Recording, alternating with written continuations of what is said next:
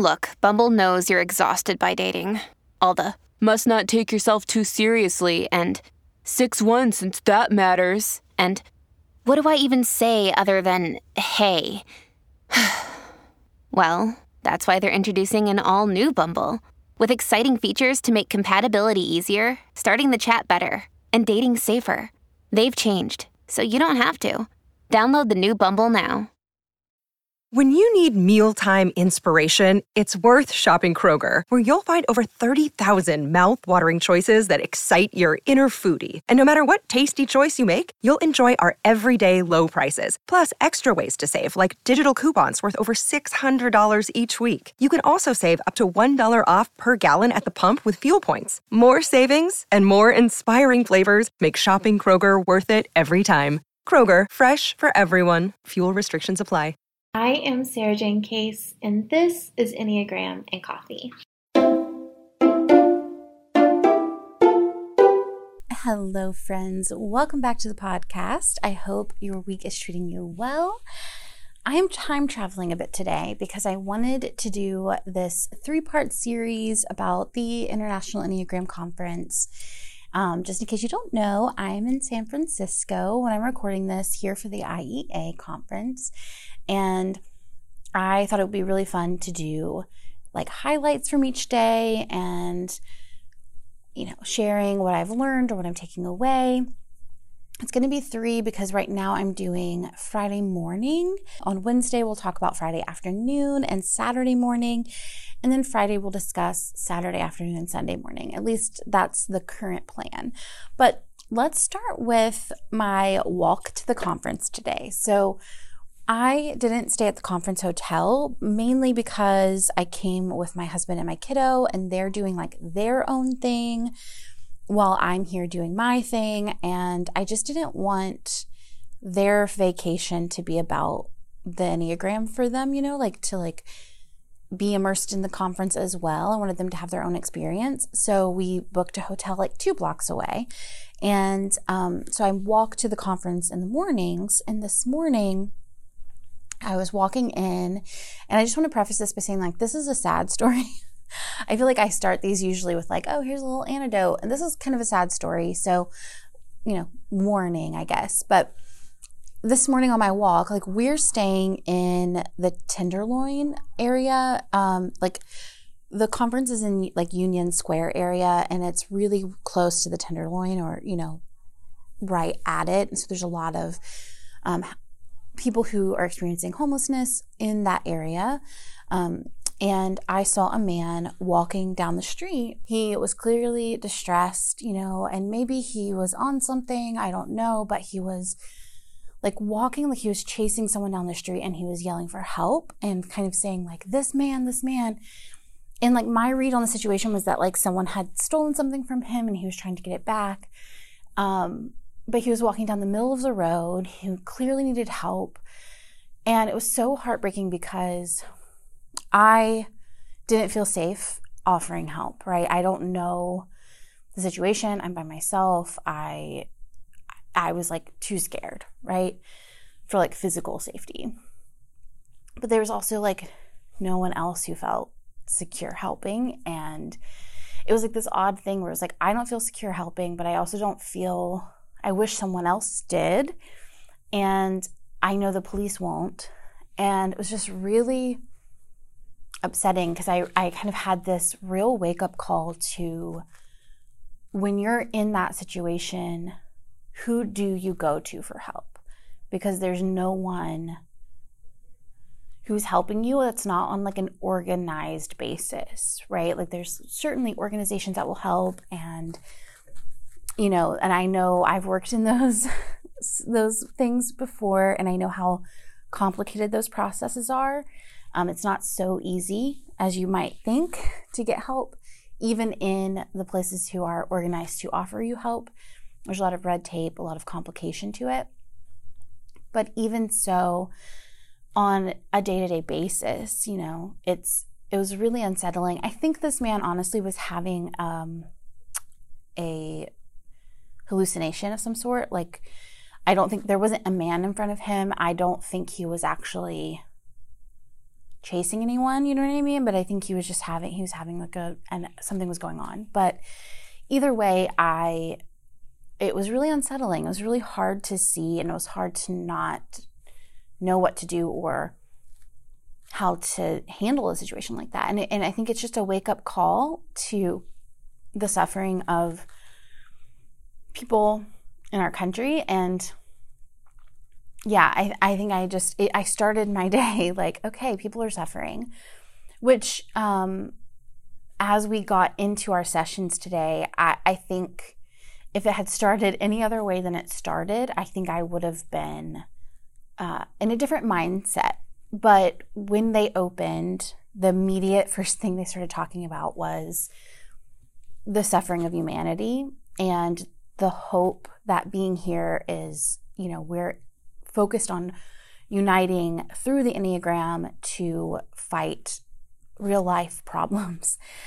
Because I think sometimes personal growth can start to feel self-centered and start to feel very egocentric, actually, right? Like I'm so focused on myself and perfecting myself and getting better, and I need you to focus on yourself and perfecting yourself and getting better. And we ignore the impact that self-focus has on communities that are underserved. And so it felt really good to see that that's where the IEA was coming from this conference as well. Like there are people suffering. We are in obligation to relieve that suffering. It's not just like I'm healing over here in the corner. I'm healing so that we can all heal and we continue to heal the systems.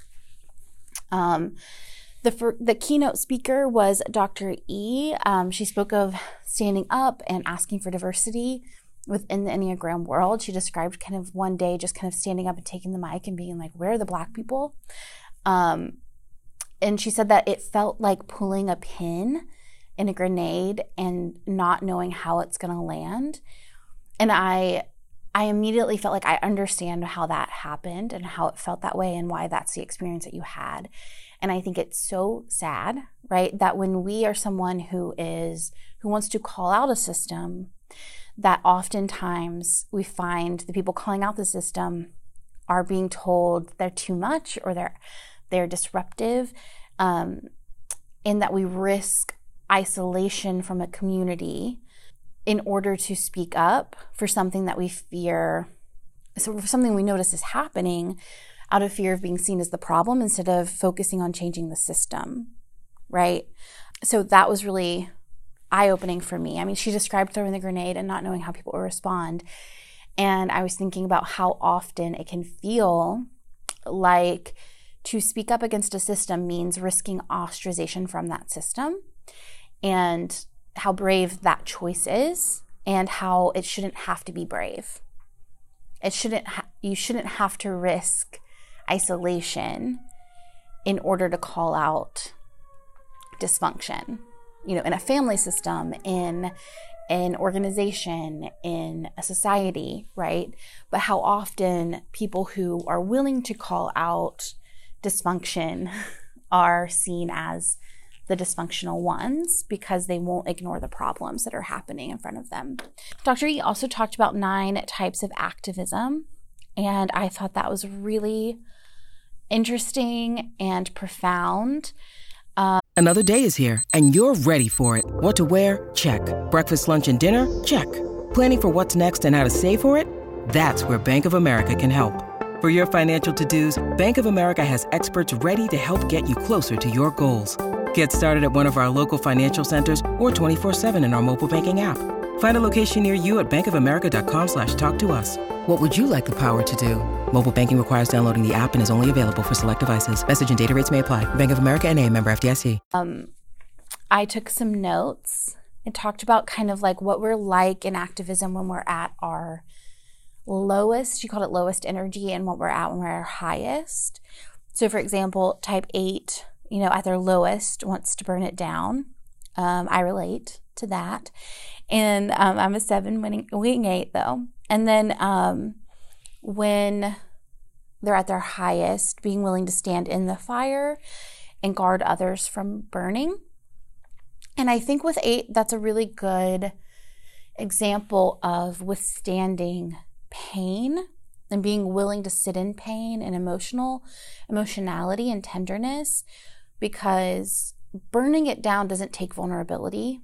Standing in the flames, withstanding it, holding space for it, bringing your brutal honesty and truth and protectiveness to the picture, but being willing to sit in it, talk it out, and be present with the slow process of changing people's minds.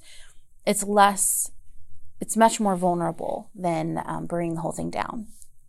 So there's kind of examples like that she gave for each type. For 9, kind of looking at a fire and be like, maybe it will put itself out, versus kind of intentionally stepping in, mediating, and putting out the fire. One thing I loved that she said, and I think this is something, well, I'll get to this in a minute.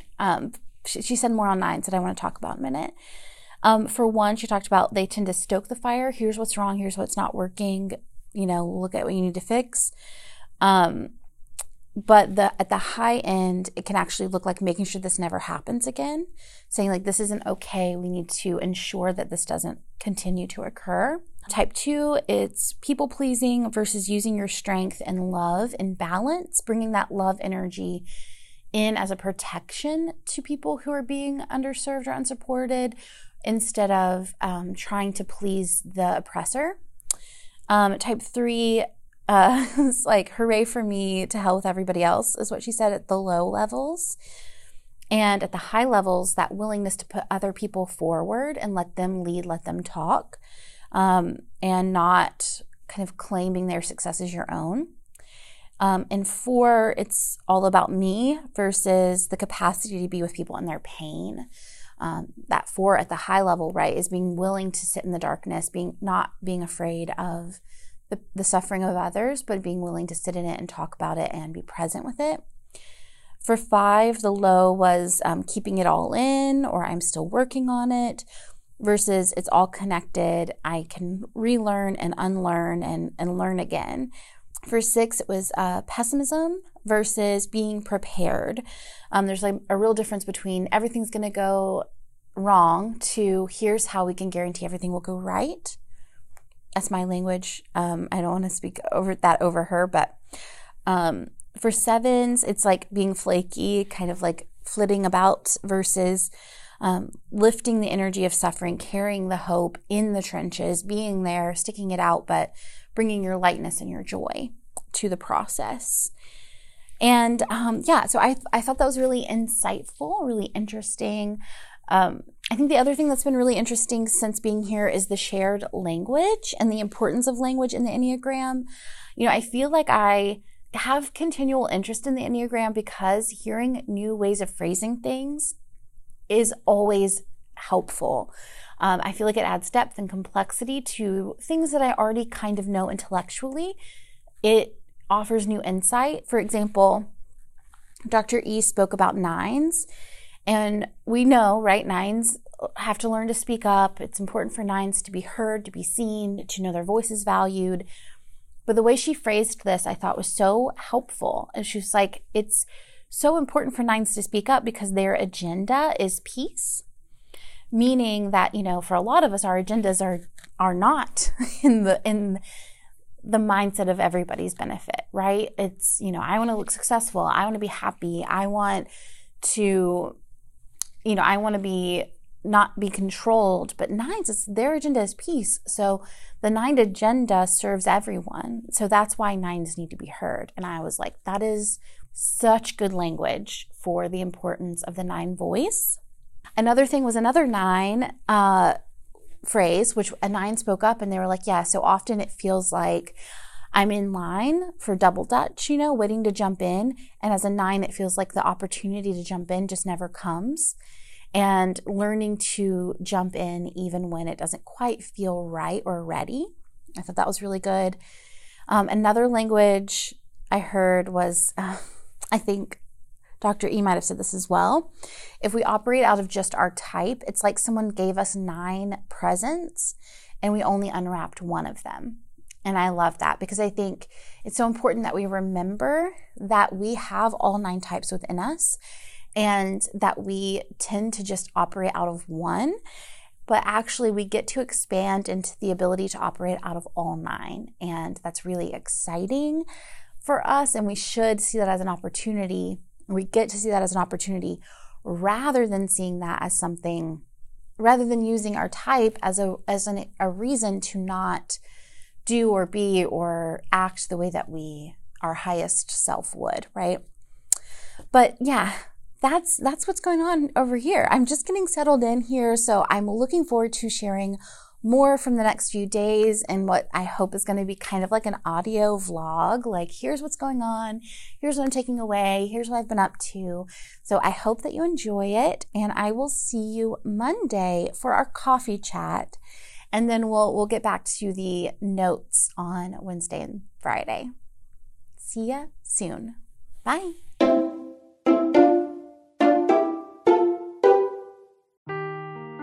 Seeking the truth never gets old. Introducing June's Journey, the free-to-play mobile game that will immerse you in a thrilling murder mystery. Join June Parker as she uncovers hidden objects and clues to solve her sister's death in a beautifully illustrated world set in the Roaring 20s. With new chapters added every week, the excitement never ends. Download June's Journey now on your Android or iOS device, or play on PC through Facebook Games.